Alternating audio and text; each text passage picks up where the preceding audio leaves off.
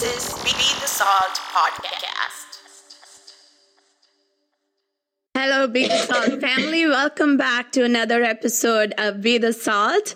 Rod and Reprimand, Season 2, we're talking about parenting. I have some beautiful women with me this evening. They are powerhouses, experts in several different areas, and I'm so happy to be with them today. We have Eunice, we have Jamie, Diana, and Gina. Hi, ladies. Welcome. Thank you for taking time on this busy evening to be with me, and I know you have other million things to do, the summer starting and all that, but you have taken this time and it blesses my heart more than I have words to wrap around. So welcome to the show. Can you introduce yourselves? Sure. I guess I'll go ahead and start. I just see my name on the screen. Hi, I'm Diana Abraham. I live here in Parker, Texas. I am part of the Malayali Pentecostal community pretty much all my life. Here as a professional, I'm a psychologist, but I also work for this Justice Department as an investigator and an analyst. And I've been doing that for almost 20 years. So I wear different hats. I'm also a city council member for the city of Parker. I'm in my second term, so I try to give back to the community that way. I have two children, two daughters, Annabella and Gabriella. Gabriella is my oldest, and she's graduating high school tomorrow. And my youngest is Annabella, and she is starting her senior year. Welcome, Diana. See, I told you we have experts here. Not that much of an expert. I can go next. Thank you, Diana. My name is Gina Samuel. I was born and brought up in Kuwait. I lived in India for 5 years, came here when I was in 8th grade. So I've been here about 27 years in this country. I've been married for almost 19 years to Finney. And I'm blessed to be a mom of two beautiful children, Jaden and Amelia. Jaden's 14, Amelia's 11. And I attend Calvary Pentecostal Church. I'm proud to be a part of it and actively serve there. Thank you, Gina. Gina is an all-rounder for our church. Thank you. I can go. I'm Jamie, Jamie James. I'm actually from Oklahoma, and I'm an LPC, a licensed therapist, and I'm actually have my own agency, which is therapeutic foster care as well as outpatient mental health in 3 different locations in Oklahoma. And I have 2 kids. I have a 13-year-old girl and a 9-year-old boy. Welcome to the show, Jamie. Thank you for being here. And my name is Eunice Simon. I'm also from Oklahoma, and I'm a family nurse practitioner. And I have a certification in integrative mental health, and I'm also a nutritionist. I have 3 boys, almost a 13-year-old, and then an 8-year-old and a 5-year-old. And I've been married to my husband for about 17 years. So, thank you for being here. My goodness, ladies, you make me feel so intimidated being here. You all are such experts in mental health and whatnot, right? Welcome once again. To start off, I just wanted to read something that really touched my heart today, thinking about motherhood. So I'm hoping this blessed me today, and I hope this will bless your heart this evening. So there is a superhero that lives in you, buried in the daily routine of remembering to sign school forms or paying lunch money. I know I've got it wrong 100 times. I've lost my temper and my mind. I've threatened myself to quit and wondered if I was up for the challenge when there is always one more load of dishes to do.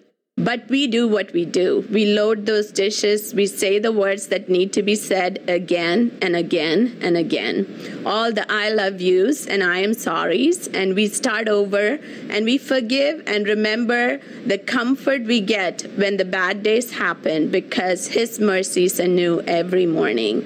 You are blessed because you are a mother, because you raise tiny humans into strong adults, because you open your arms and create wonder for a 5-year-old or warmth for a teenager. You give your all, and even on the days you think you're done, you bless and you love. I thought that was beautiful. That really blessed me. This is something we all do on a daily basis, right?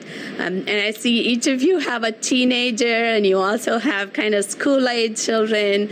So various levels of challenges. I know motherhood is challenging at every age. I myself have adults, so not so really challenging at this point, but I totally understand how teenagers and school age works. So let's talk about social media today. I think that would be an interesting thing to do. Do you see that as a challenge in your parenting? And if so, how do you deal with those challenges? I can go first. Personally, social media has, and screen time has been a challenge in my home. I constantly try to, tell them that's not okay to be on social media so long, especially now that summer is here. It's just a challenge. So one thing I do constantly try to educate and ingrain in them is that each second spent is valuable, and that we have to one day give an account to God, how each moment we spend is valuable. Mm-hmm. And I also remind them, if what they're doing, does it bring glory to God, or does it grieve the Holy Spirit? And so I remind them each time I nag at them, right? Nagging is on one side, and the other advice is, okay, when I'm not successful, this is what I tell them. But also when I don't see fruition in what I'm advising them, I do take it up in prayer, asking the Holy Spirit to convict their hearts, their little hearts, for, what they're spending their time on, and to convict them, and also to genuinely give them a hunger and thirst for the heart of God, and not social media or Instagram. That's just vanity. So that's my take on this question. Good points, Gina. Thank you. Who else want to go?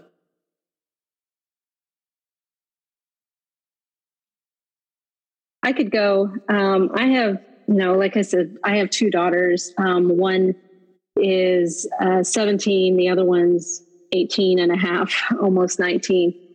So I've been having to deal with the whole social media screen time issue since probably, at least the last 6-7 years minimum. Part of that time was when I was overseas, when we were stationed overseas in New Delhi, and social media was not that much, it was just, basically coming out a little bit at that time. And they were both, in their like 11, 12, almost 13 age. But the peer pressure surrounding, having like an Instagram account and having the Snapchat account and all those things, those are all things that I had to deal with quite extensively, especially in the last couple of years. And then with TikTok and all the things that came out about TikTok, having to it's been a challenge to try to tell my kids that, these are things that are really not safe. A lot of their platforms have overseas ties, and they don't have the same kind of rules and privacy regulations that we do here in the U.S. And just the exposure to things that just one click does, and how it exposes them to things that I, as a mother, would not want my daughters to be exposed to at any age, much less when they're younger. So it's been it's been a challenge, but I think the more you talk to your kids and you try to explain to them, the dangers of social media, but also the benefits of it. I think that has, if you have that balanced approach to it, I have found that's what usually works for me. But it is hard when you're going against the social pressure of their school friends and the friends that they interact with in the community, because everything is on social media. And, just them brushing their teeth or them getting up. I mean, they don't do that, but I'm saying kids, just put that online. I mean, there's no privacy anymore. Everything is fair game on social media, and trying to tell them that, there are certain things that you should just keep to yourself. And the internet is forever. And once it's out there, it's out there. And so 25 years later, you're trying to apply for a job somewhere, or you're trying to go into some government post, or maybe you're trying to run for office or anything like that. Those things will come back to haunt you, even if you thought you hit the delete button. Yeah, good advice. Good advice. How about you, Jamie? Well, I've had the same struggles as Diana and Gina mentioned. My son, not as much as my daughter, but, we had, struggles to where, she would take it up to her room and just be on videos, and she'd go hours without coming down or wanting to eat, or just forgetting to do whatever she needed to do. And, I actually struggled a lot with the fact of what the boundaries were. And just even in my field, seeing, how many people are affected by it. And it was really interesting to me because yesterday I was actually with two teens, and the conversation with one of the boys, he said, my parents offered me that if I don't want social media till I'm 16, which this kid's 14 years old, they'd give me a few $1,000s. Wow. You don't want social media, I'll give you $2,000 on your 16th birthday. And I said, well, what did you say? And he said, yeah. Well, and he declined it. And it was so interesting to me that he declined it. And I said, well, why would you not take that? And my daughter was in the car as well. And they both said, well, if we don't have social media, in our age, then it gets to a point, that's how we make friends. And that's how we have friendships. And so I'd rather have that than not have it. And the $2,000 means nothing. $2,000 rich, right? Right. And so to me, I was like, you know what, guys, that's really sad. And I had a conversation with them as it's so sad that that's what makes friendships, and that's how you keep in touch with people. And it's true. If you see all of them, on social media, they're best friends, they're posting together. But if you ever see a whole bunch of teenagers together, they all have phones, and there's actual no verbal conversation between any of them. So I hate the fact that I will say this day and age, it's taken the social skills away from our children. Yeah. Because that's everybody else. And even though you teach your kids to be social, you teach them, hey, be off of your stuff and go out there and do something. When everybody else is on their phone, they're kind of at a disadvantage because you're trying to teach them to go out, but there's nobody that they can go out and talk to because the rest of them are on it. So it's definitely become a disadvantage. And I've tried to do, so for the summer, our rule has been, hey, you have these chores. And when you have these chores, you get an hour of it, but it has to be down here while I'm around. But you cannot take anything to your room. They're not allowed to have it in their room. And I feel like when you can teach them and mold them, you have to. So that's the best I can come up with right now. So if you guys have more tips, let me know. If it works, right? You can't take it to your room. I like that. I wish it works. Yeah.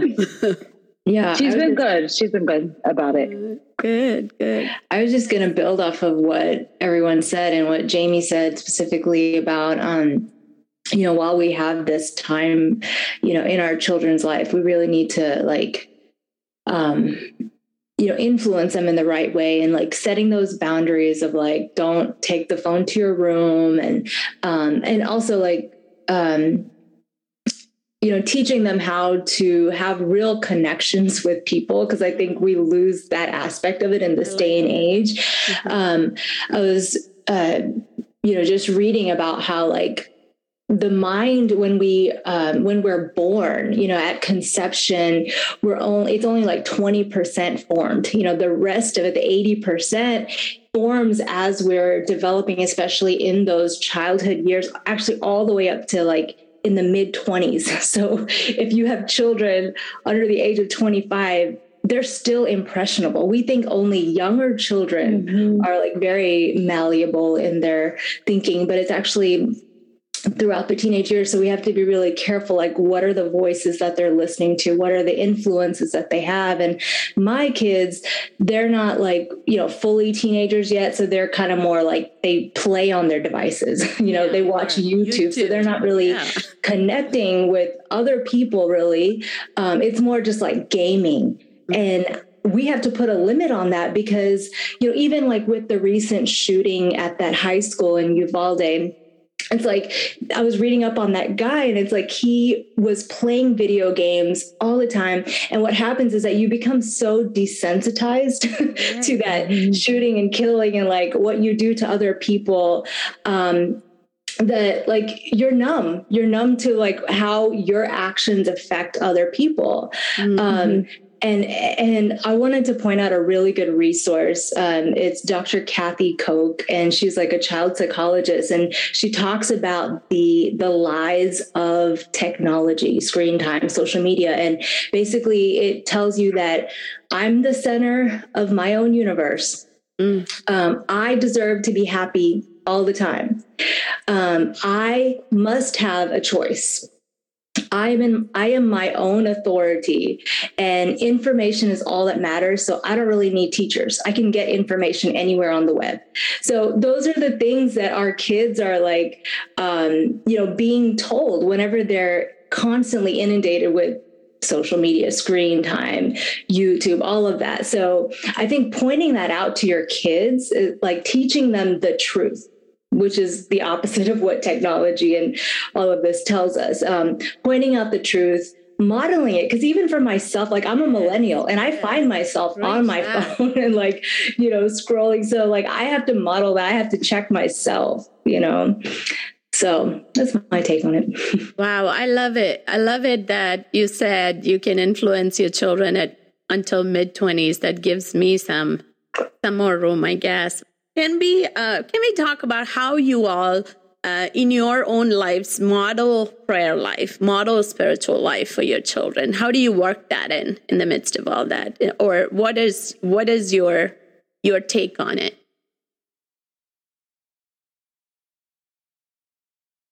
I feel like that's more by example of what you do in your home or what they see. I know growing up, we did family prayer, but outside of family prayer, like different things that really stick out to me is like, when we just said simple things like, oh man, my head hurts. I remember my dad didn't care where we were at or what we were doing. He would stop and pray for us, like for that healing. And so, going on through life, like with that, I realized, for me, that became a habit because that's what I noticed he did. So even if I didn't stop and verbally like come out, pray it in my heart or in my mind, when someone tells me something, like I would pray for them. And it was more of an example. So I try to do that, like, cause I know with the busyness of life and all that, sometimes, we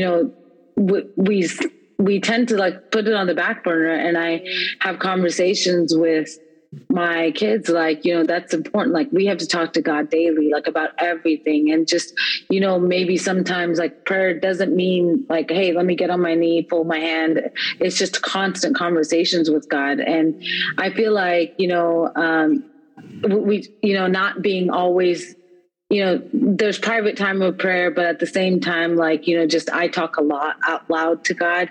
And I feel like I've seen my daughter do that, like, oh my God, help me with that. Like, I'm really struggling with this and all that. So I realized it wasn't my words as much as it was my actions as well. And for me, it was the same thing. So very true. Example. That's a good one.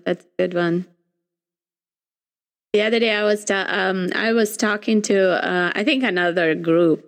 There was this rap song my daughter sent into my group, just as the three of us. And she just started laughing and sent that song to us. It's a TikTok or something. And I'm like, I can't understand what this says. English is my second language, right? And when I came home, she was making me listen to it because it said that your mama spoke over you. It's about fighting the devil. So the person was singing about fighting the devil. And I did this because my mama spoke over me. So she said, "This is what you did, Mom. This is what you did." That's what I was trying to say. So because when they were growing up, I used to lay my hands on them. Like, it's not like every day sitting in prayer. Like we didn't have time for family prayer per se. But I will lay my hands on them and like say some of verses like for years together. I think their entire school years, I used to say the same verses, right? That just ingrained into their head that they know what verses I would say, and they can just tell that in their sleep. They're like, this is what you did. This is what you used to do. So I truly believe that. Saying that out loud and showing that is very important. Who else want to go? I can go next. Oh, sorry. No. Go ahead, Gina. Sorry, Gina. Yes, I think it's really crucial that we model a devotional prayer life because kids do watch everything that a parent does. Now,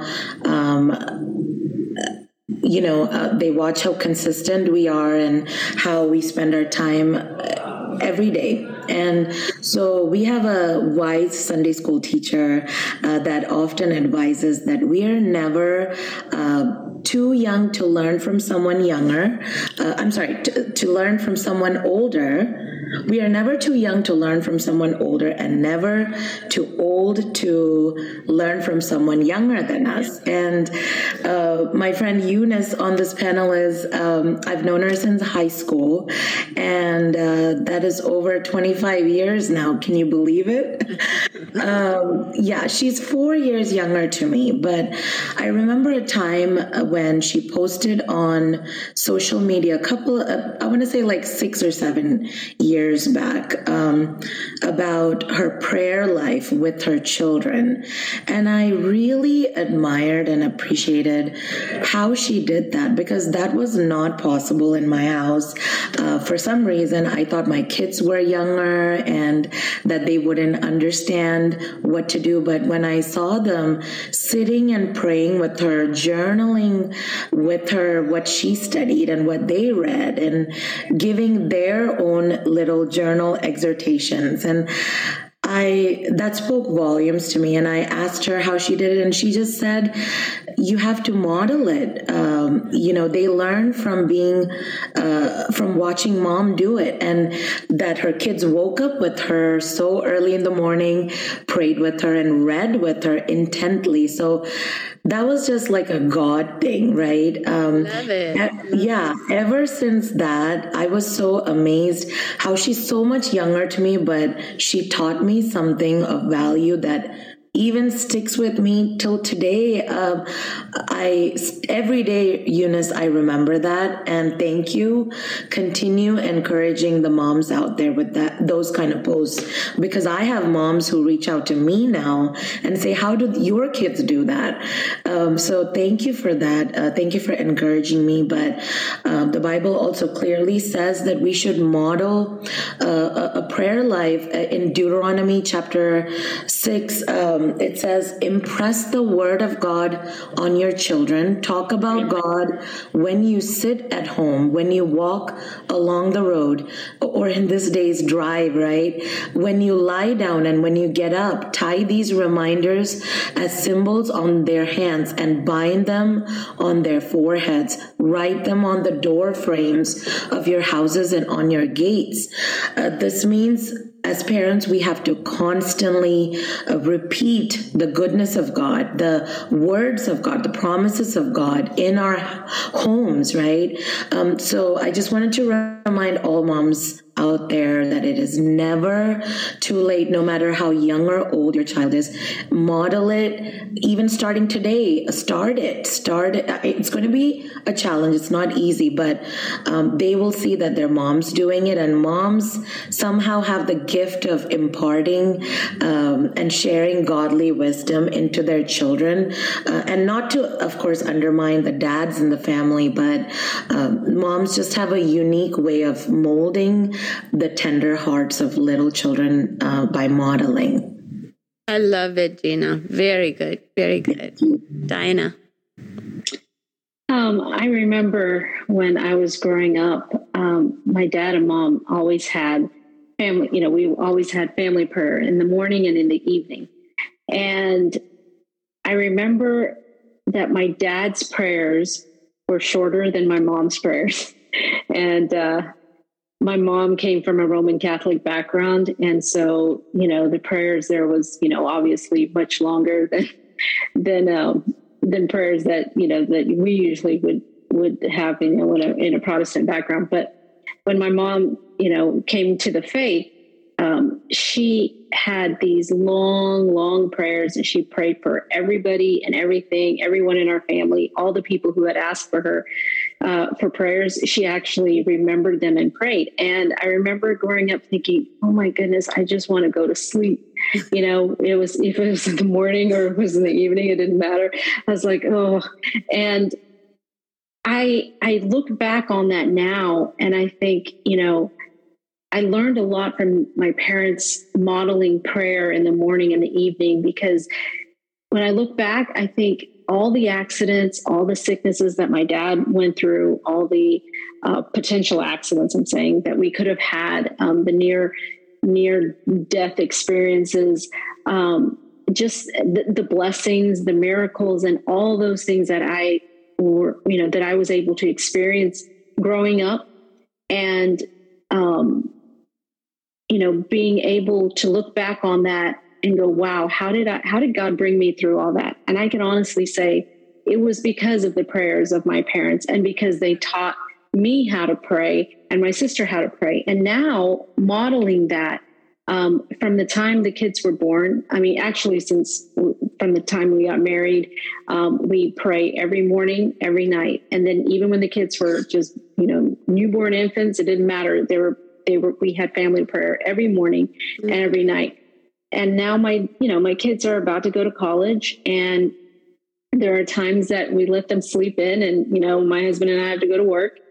And sometimes I'm like, I wonder if they got up and if they prayed, or did they just sleep in and get up and, have breakfast or whatever. But I'm pleased to find out that more often than not, both of the sisters will come down and say, hey, it's time to pray. And, the other one will, one or the other will be, grudgingly getting out of bed, but they both realize that they have to start the day with prayer.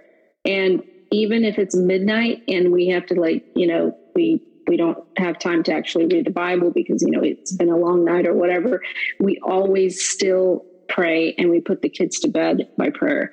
And when they're sick, if they have a test or anything, I've noticed through the years, my daughters will call me and say, hey, mommy, can you pray for me? I'm really having anxiety over this test, or I don't really feel good. Can you pray for me? And just the mere fact that I, just put my hand on them and I just pray, it's a benefit that you only see after the fact, like when they're older, that all those years of forcing them out of bed to come down and pray, or saying, hey, when you have a problem, let's just talk to God, and you get the eye roll. It actually does make an impact on them. And I see that now in their life, especially with my oldest one about to go to college. She actually was like, Mom, I really got to pray about where I'm going to go to college. So I didn't expect that. I had no idea that just the mere modeling, like Gina was saying, of prayer, actually, they're sponges, right? And they absorb it, good or bad. But I'm glad in this particular sense that, they have some concept of prayer and faith and, seeking God in the times that they really need to seek him, and trusting in him when they really have nobody else to trust in. And so I think that's the biggest lesson and biggest impact that we can impart on our children's lives is not just teaching our faith, but modeling our faith. And the biggest reward is when they say, "Hey, Mom, I prayed and God heard my prayers." And that to me is God's way of saying, "See, I'm going to prove to them that I exist, that I'm here," because that's what they're fighting in this world is a society that is trying to totally preach the opposite, that there is no God, that you are God, that God is in you, that there's one God for everyone and all gods for everyone. And so that to me in my own personal life is what I'm experiencing firsthand, is that you keep praying with your children. Hopefully their generation, when they have children, they're going to do the exact same thing.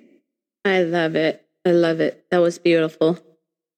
Eunice, we already heard your story. You can add to it.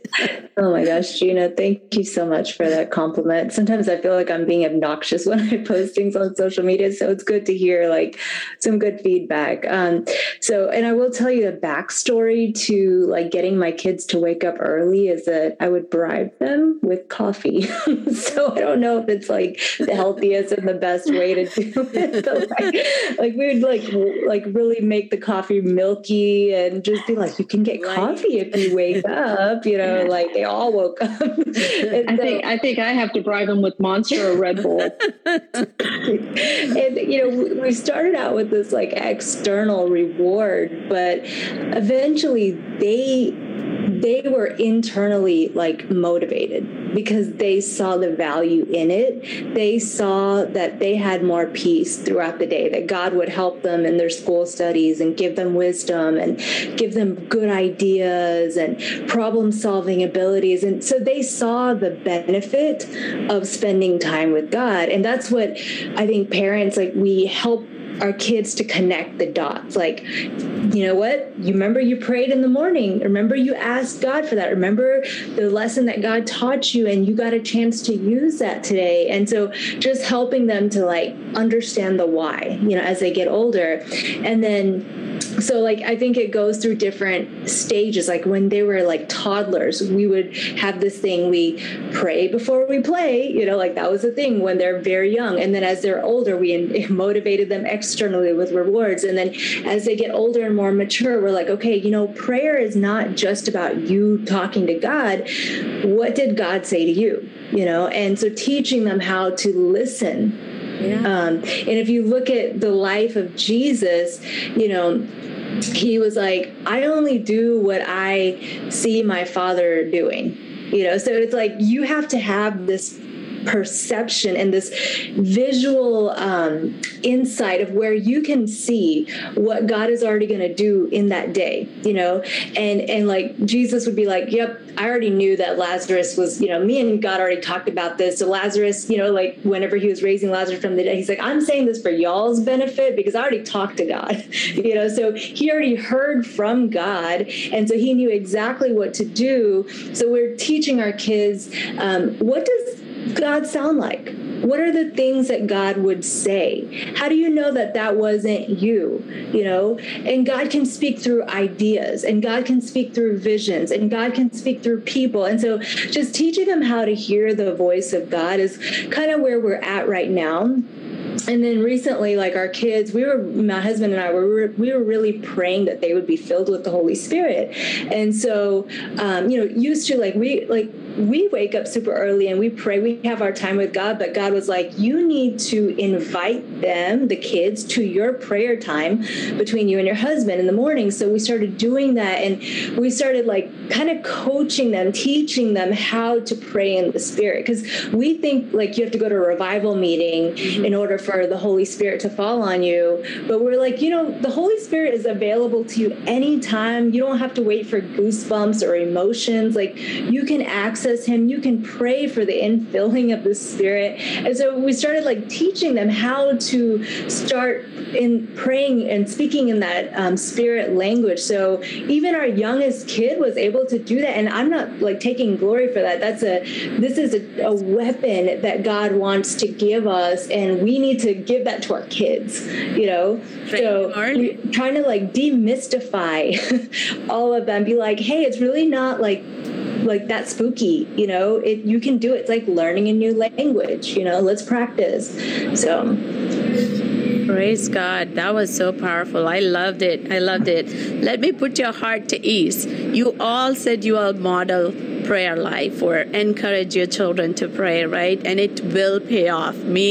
I can testify to that. My 22 and 23-year-old, they've always heard me pray. I wake up very early in the morning and I pray, and they hear me pray in the Spirit, pray over people, pray over them. Like there are times, Steve will sometimes say, I remember waking up because you put your hand over me and you're speaking in tongues, like in the middle of the night, you know, whatever, right?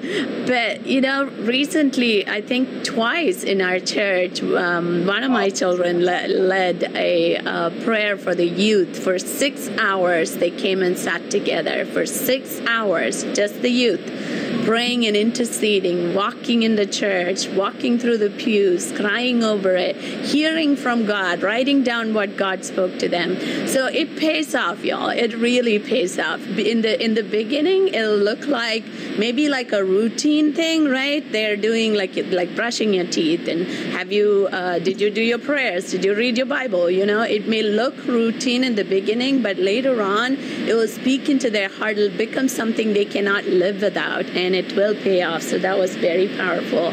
What is something that you learned from your childhood?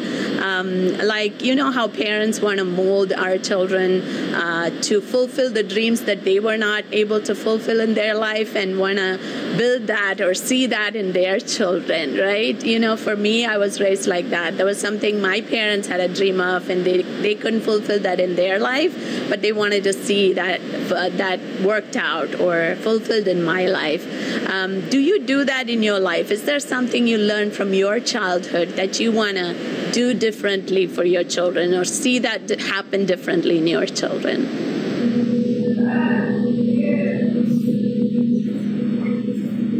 I can go first. One thing, you know, not just my parents, but most Indian parents want their children to follow a certain career path, either a doctor or an engineer or a pharmacist. Like, they already have it all drawn out and planned. So I remember when I got married, I wanted 5 children when I first got married, but when I ended up with one of each, I was like, we're good.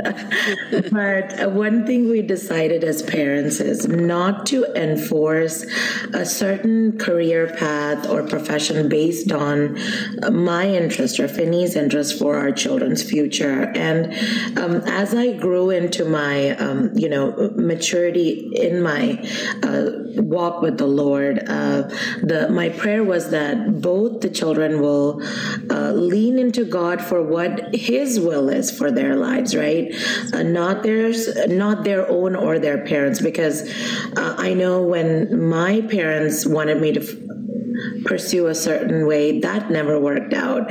And it's not that they were wrong. Many times we want the best for our children and we nudge them in a certain direction, but it reminds me of that Bible verse, Proverbs 16:19, where a man's heart plans all his ways, right? But the Lord directs his steps. So why not go to the Lord in the first place? And so this question, Anu, even posed today, really ignited or a spark inside of me that we as parents should spend intentional time in prayer, asking God to reveal what His heart is for our future generations, what each of our children needs to do. And it's not to become a doctor, to make money, it's all worldly, right? Things that is perishable. But how are we impacting the kingdom of God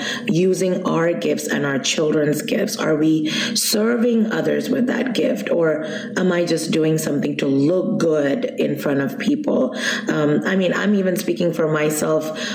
Even in the recent jobs that I were working, my goal is to like impress, right? And of course, not impress people, but impress with our skills, our talents, be the best. But how are we portraying God where we are in our workplaces and our wherever we are placed, in schools and colleges? So that is our what our prayer should be, what God's heart is for our children. And I just hope that we can have that, where we instill in them that our lives may not be according to our will, but His will alone. Great. Awesome. I could go next. I think I'm probably the oldest out of most of you here. And so I don't know how old you are, so. I think I know I'm the oldest. How about that? No. Grew up, in a generation where, parents were, just like Gina was saying, my parents particularly had very high standards and, dreams and aspirations of my sister and I becoming doctors or lawyers or something, that ultimately they could say, yeah, my daughter is this, oh yeah, she's that. Or, and I think that when I look back on my childhood, I would always people would always be, oh, Diana, what do you want to be? And I'd be like, I had it like memorized, right? I wanted to be a pediatrician. I was going to go to pre-med, or, I was going to go into med school, et cetera. And I realize now that those were dreams that my parents had put into me, that those were not necessarily actually what God wanted me to be. But for a long time, I just believed that was what I wanted to be, because that was what they said, Diana, you need to be a doctor. And my story is very, very different than a lot of people's stories, because I actually tried to do the whole med school route. I mean, okay, let's just say I went to the pre-med route and almost passed out in my anatomy cadaver class. And I realized then that I have no business trying to go into medicine at that point. And then I realized that God had always had, He had put a passion in me to talk to people, that I was easy to talk to, that people would talk to me about their problems and things like that. And so I went the psychologist route, and I became a psychologist. And then to make my parents feel better, I did my neuropsychology. So, that was a little bit of medicine for them, so they could sleep better at night, knowing that I had a specialty in the medical part of psychology. But even through all that, I still didn't feel peace. Because God had always put a different passion in my heart, and that was in law enforcement. And that is so against the grain of what our community, even thinks about for their kids, right? Mm-hmm. So I took the plunge, and after I got the degree, I got the license, I did some years of practice. I still didn't have that peace. And I was like, okay, God, if it's your will, you open up doors. And then He opened up those doors for me. And now 20 years later, I've been in federal law enforcement now for almost 20 years. And I can honestly say that I am now where I want to be in my life. And I know that this is where God wants me to be. Mm-hmm. And so when I translate that story for my kids, I try to tell them, listen, it is not what mom and dad want you to be. God is putting a passion. He has already planted a seed in your heart. What is it that you have that's your passion that you want to do for the rest of your life? Because when we read the Bible, there's nowhere that says that God has just created doctors, nurses, engineers, and computer science majors, right? I mean, he says that we have to rule the earth, and through that comes all these different roles. There's a need for security. There's a need for people to be entrepreneurs. There's a need for mental health. There's a need for medical. And so the list could go on.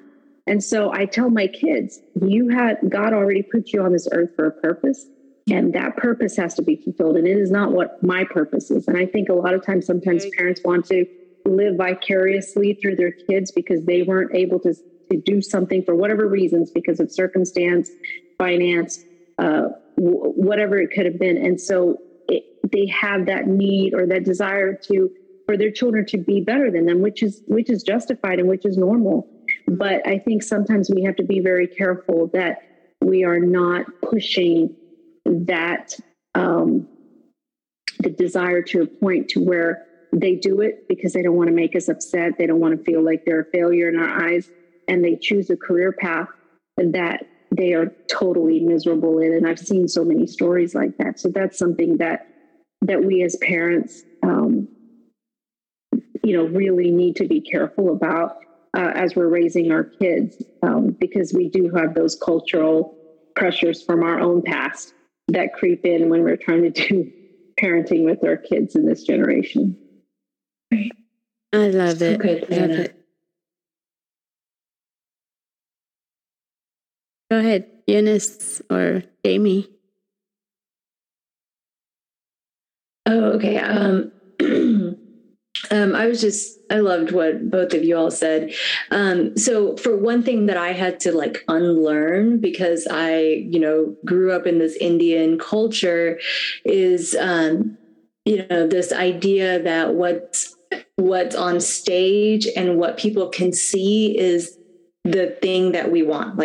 We need to show up in society. We have to have a presence. We have to perform, we have to meet society's expectations. And so I had to unlearn that. And, because I found myself kind of passing that on to my kids, I'm going to teach them to be a speaker, a preacher, lead worship, anything on the stage. And God really convicted me that it's, there's this passage in scripture that talks about the body of Christ. We each have different functions, and actually the things that are unseen, the hidden ones, are actually more noble, in God's eyes. Yes. So the talents that people may not obviously recognize are actually very valuable in God's eyes. And just teaching that to my kids, because, some of my kids, and actually also understanding that God designed them uniquely and with different skills and talents, and calling that out in them. And, referring back to that child psychologist that I was talking about earlier, Dr. Kathy Koch, she talks about the 8 great smarts. And there's a book about this, you can read it. But she talks about being body smart, logic smart, music smart, nature smart, self smart. And so, one of my kids, he is he's always fidgeting and moving and doing something. I'm just sit still, I get so irritated with him. And then after I read this book, I'm he's very rhythmic. And because of that, he's also really musically inclined. And this is the way that God designed him. And we need, as parents, to teach them how to harness that strength. Because if his strength is not harnessed, it can turn to this weakness, and they can use it for wrong things. They could even get misdiagnosed with ADD or something weird like that. And then that crushes their spirit, So just knowing that each child is designed differently by their creator to do good works, and emphasizing that do not try to be like somebody else, be what God created you to be. And as parents, we're going to help you cultivate that gift. We're going to help you practice self-control and how to respect others, with your gift, respecting their gift, but knowing that we're all created differently. You be you. Yeah, totally. I don't think it was, growing up, I actually went to an American church till I was about 12 years old. And I don't think I entered we had a lot of Indian friends and we hung out with the Indian community. And I think one of my things, I won't necessarily say it's something that my parents put onto me, but it was more of just something I learned through the culture was, just caring about what others felt about you and letting what others said define who you are. And I remember growing up, there was a lot of misunderstanding as to who I was, or not just me in general, just in general as a family, even sometimes where things could have been mistook like in a different way. So one of them, and even just different things that I went through in life and how people defined you or how society defined you. And I think that's one thing that I always taught my kids is what people say about you or what people think of you does not define who you are. And I think it was more of a cultural thing that I grew up in a culture where, labels stuck. And, we all know nicknames that all the adults have, but it's okay, well, if they worked at a certain company, their name is attached to that company or whatever. And I used to think it was a part of these adults' names until later I was like, oh, they're saying this. But, so late, that's been huge that I try to implement into kids is what others say about you doesn't define you. What God says about you is who you are. And you're defined as the son and daughter of Christ. And, people will always have something negative to say, and not just our community, people in general will have something negative to say, and just not taking that as to define who you are. And instead, going past those labels, going past those stories, going past what you have heard or what people have said directly to you in a rude way, and, I have a lot of kids that I talk to, that tell me their thoughts of themselves is based off of what someone had said to them when they were younger, or something someone had said to their parents about them when they were younger. And therefore the parents come back and they get mad at you because, in the community, you made them see this side of you, And I was like, we all make mistakes. And that's one thing I want my kids to always know. We are humans, and Christ knew that we were humans that would make mistakes and not always make the right decision, but we serve a God of grace and a God that forgives and a God that will show us how to get past that certain situation in our life. So every negative thing that maybe you did have a negative behavior or response to a certain situation one day, but that doesn't define who you are for eternity. That's something that you can get past, something that you can overcome, and you are a creation that Christ created, and therefore you have to see yourself in that. And I think that was tough. Being a pastor's kid, that makes it even tougher. You're looked at and you're judged, and every little thing you do is seen as a negative thing when that's not where or how you intended it to be. So I think that's pretty big on what I teach my kids are, any situation we can overcome, and whatever words spoken over you doesn't define who you are, because you have to find out who Christ says you are. And so maybe more words of affirmation and encouragement is something we do a lot. Wow, that was powerful. That was a good one. I love it. To finish off the night, can you complete the sentence, I am, in 4 different ways? I would start with myself. I would say my I am statements are, I am the daughter of the King.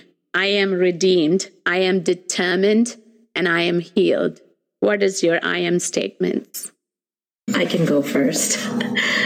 I am the chosen remnant. I am redeemed. I am who God says I am, and I am joyful. Awesome. I love it. What's next? Eunice or Jamie or Diana? Okay, I'm just going to go. I'm a child of God. I'm anointed, and I am appointed, and I'm enough the way that I am. I'm enough. Good one. Love it. I love it. Jamie. I have to be 4. Just kidding. Well, whatever comes to mind. I am chosen by him. I am favored by God. I am anointed by him, and I'm guided in his love. I love it. Diana, your turn. Okay. The first thing I was going to say was I'm daughter of the king, but I know that's a popular one. I am forgiven. I am blessed, and I am the head and not the tail. I think that that encompasses all daughters of Christ, and that's something that we have to always think about. And there's no shame in saying that you are the head and not the tail. So love it. I want all of us to hold on to those I am statements moving forward. Whenever you feel discouraged, right? To remember who you are first. I know we all say, remember who you are. But what exactly are you putting words around, language around that who you are statement, right? So much a wealth of knowledge. I love you all. I want to bless you all for taking this time. I know you all hold very important positions in your families, in your places of work, in your ministries, and taking this time and honoring me. I really want to bless you all, and I want to say a word of prayer, if you don't mind. Lord, thank you for this wonderful time that you have given us to spend this time with these beautiful women.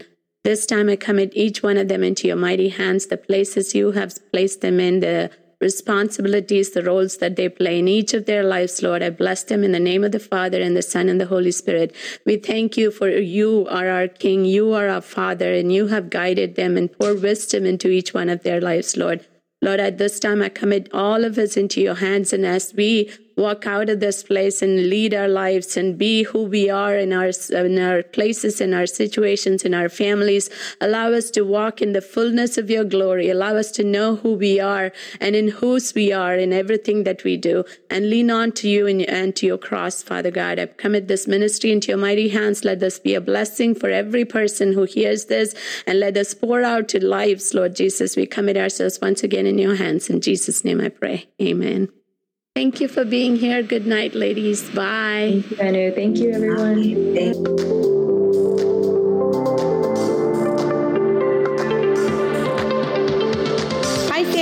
If you enjoyed this podcast, make sure you subscribe so you don't miss the next episode. Please rate and review the podcast. Also, like us on Facebook at Be The Salt and follow us on IG at Be The Salt.